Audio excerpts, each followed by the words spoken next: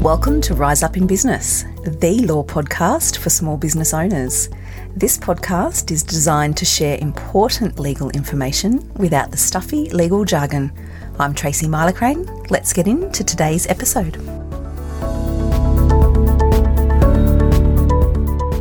Hello everyone, welcome back to another episode of the Rise Up in Business podcast. Thank you for joining me yet again for another episode. If this is your first time joining me, then welcome.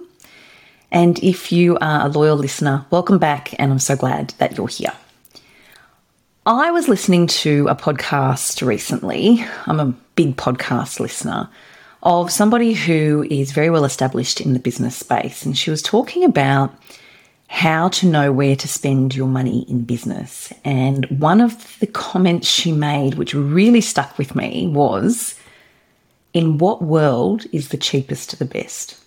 And that resonated with me on so many levels, because I have conversations with clients a lot about where they're spending their money in business, their legal fees, their previous legal fees, their accounting fees.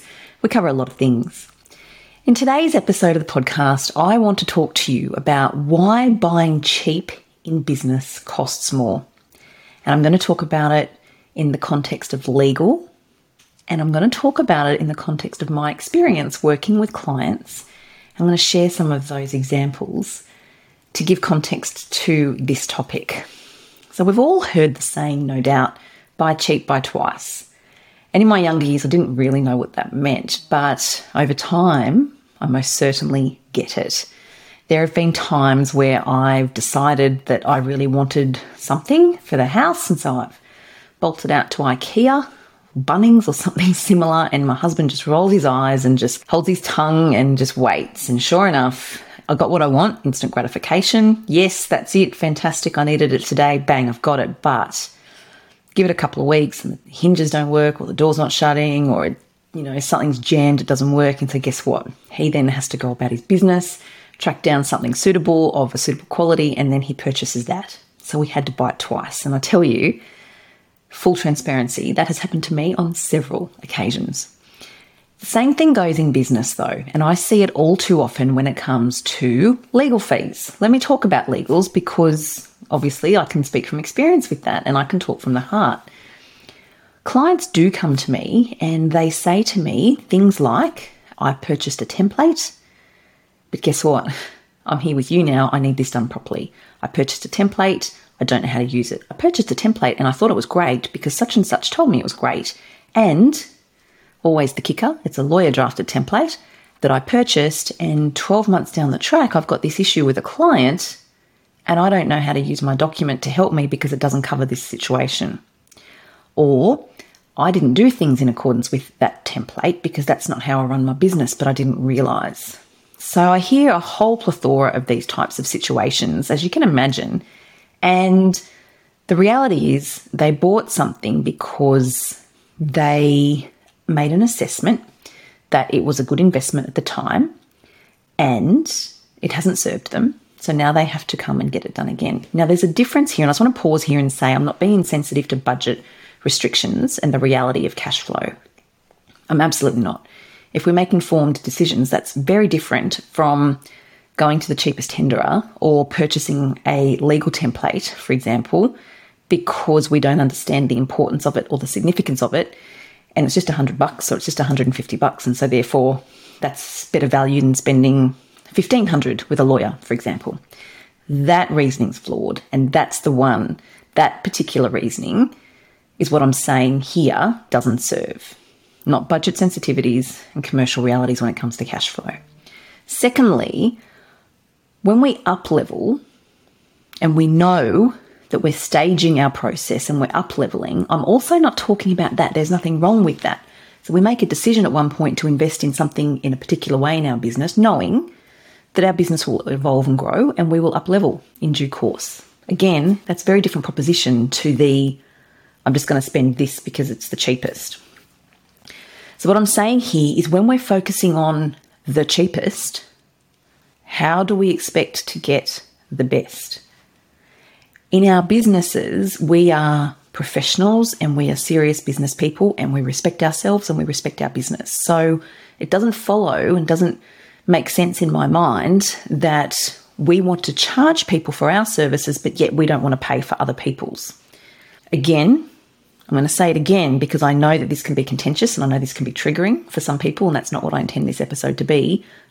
Budget constraints and cash flow realities are real, and I get it, and this is not a criticism of that. It's an awareness. I'm talking about an awareness. So if we go out like I do on the weekend to IKEA or Bunnings and we buy something, my husband knows very well that I'm going to have to buy something else that I've just wasted my money, because that's buy cheap, buy twice. That's why buying cheap is going to cost me more money. Same thing goes with professional services. I see it with web designers. I've seen it so many times where clients will come along and say, look, do you have any recommendations for a good web designer? I do, by the way, because I just used Canva to do my website, or I used Wix to set up my website, and I didn't realise that it was going to look so poor. I'm not happy with the quality. I've used Canva for this. Canva can be great if you know how to use it, which I don't, but they're just not getting the result that they wanted. They're not happy with the outcome. So they thought that it would be okay to cut corners and spend less, but they weren't happy with the outcome. So then they need to go to a professional, experienced web designer or copywriter or graphic designer or whatever it might be for their branding or their website or their socials or whatever they're working on, because they weren't happy. And so by taking the time to get clear on what it is you want to achieve can serve you very well. Because if you've got clarity around what you want to achieve and you're triaging your list of things, we can make better decisions in relation to where our money goes. So if branding's really important and having a stellar online presence is really important, it doesn't follow that you'll go to Canva necessarily to create that, but it does follow that you'll go to a web designer and you'll invest in that once and once only. Same thing goes with legal fees. So when you are wanting to establish your really important foundational legal documents, it doesn't follow that you'll purchase templates or that you'll copy your friends or that you will Google something, dare I say it. But it does follow that you will find a lawyer that you align with, that you have a synergy with, who has expertise in what you need, and you'll invest once and it'll be done properly. So you won't be one of those clients who's come along to someone like me saying, I've just bought this template, it doesn't serve me, or I bought it 12 months ago, it doesn't serve me, and having to pay again. When we are establishing our businesses or up-leveling in our business and we realise, and we don't want to be a jack of all trades and a master of none. We don't want to learn Facebook ads, copywriting, bookkeeping, web design. I don't want to learn coding to work out how to do my booking page. When we know that we don't want to do all of those things, this is where the planning and getting crystal clear clarity will serve you well in business, whether you're starting up or whether you've been in business for a few years and you're ready to up level. Getting that crystal clear clarity around what your needs are will serve you well and save you money. Because like I said at the beginning, which is what the podcast host that I mentioned earlier had said, in what world is the cheapest the best? Sometimes you don't want the best. Sometimes for now, it doesn't matter. That's okay. You're making a conscious, intentional choice and you know what it is that you're getting yourself in for. But when you're triaging your list, if you've got clarity around your expectations and what you really need, that'll help you target the right professionals to help you, spend your money in a meaningful, intentional way so that it doesn't cost you more in the long run. Before I wrap up, I just wanted to talk a little about the consequences of buying cheap. And I'm going to talk about the consequences of buying cheap on your reputation. So if you're a professional in business, you're establishing your business or you're up-leveling your business and you're developing your reputation and your online presence or whatever presence, you're establishing yourself as a leader in your space and all the things. Factoring in the consequences of buying cheap cannot be underestimated. Let's take a classic example, which is the podcast.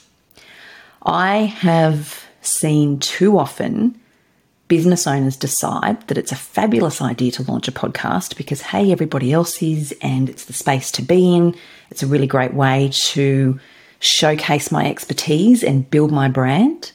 But they then also at the same time make a decision to do it themselves, to edit themselves, or to go to the cheapest tenderer when it comes to getting quotes for podcast editing. That means, more often than not, that when they launch this new fabulous podcast to enhance their brand and showcase their expertise, the quality is poor, it sounds lousy, and it has a negative impact on their business and their reputation. So they've just done themselves a disservice. They've actually done themselves a disservice because what they're telling listeners is, I'm not a professional, I don't prioritise quality, or I don't know the difference. And they're all just as bad. Because if you're thinking about reaching out to engage someone, you go to their website and you have a look, or you listen to their podcast, or whatever the case may be. If the quality's not there, there's a disconnect and you think, oh, I'm not quite sure I want to work with this person. It's very easy to move on to the next and keep looking. That's a really, really significant consequence of buying cheap. And this shouldn't be underestimated. I don't know about you, but I'm the sort of person that if I turn on a podcast and it sounds tinny, or it's echoey, or the editing is so poor, I switch it off just as quickly as I switched it on and I move on to the next one. We are spoiled for choice when it comes to podcasts, and we are spoiled for choice when it comes to digital content, websites, Instagram pages, all the things. It's very easy to move on.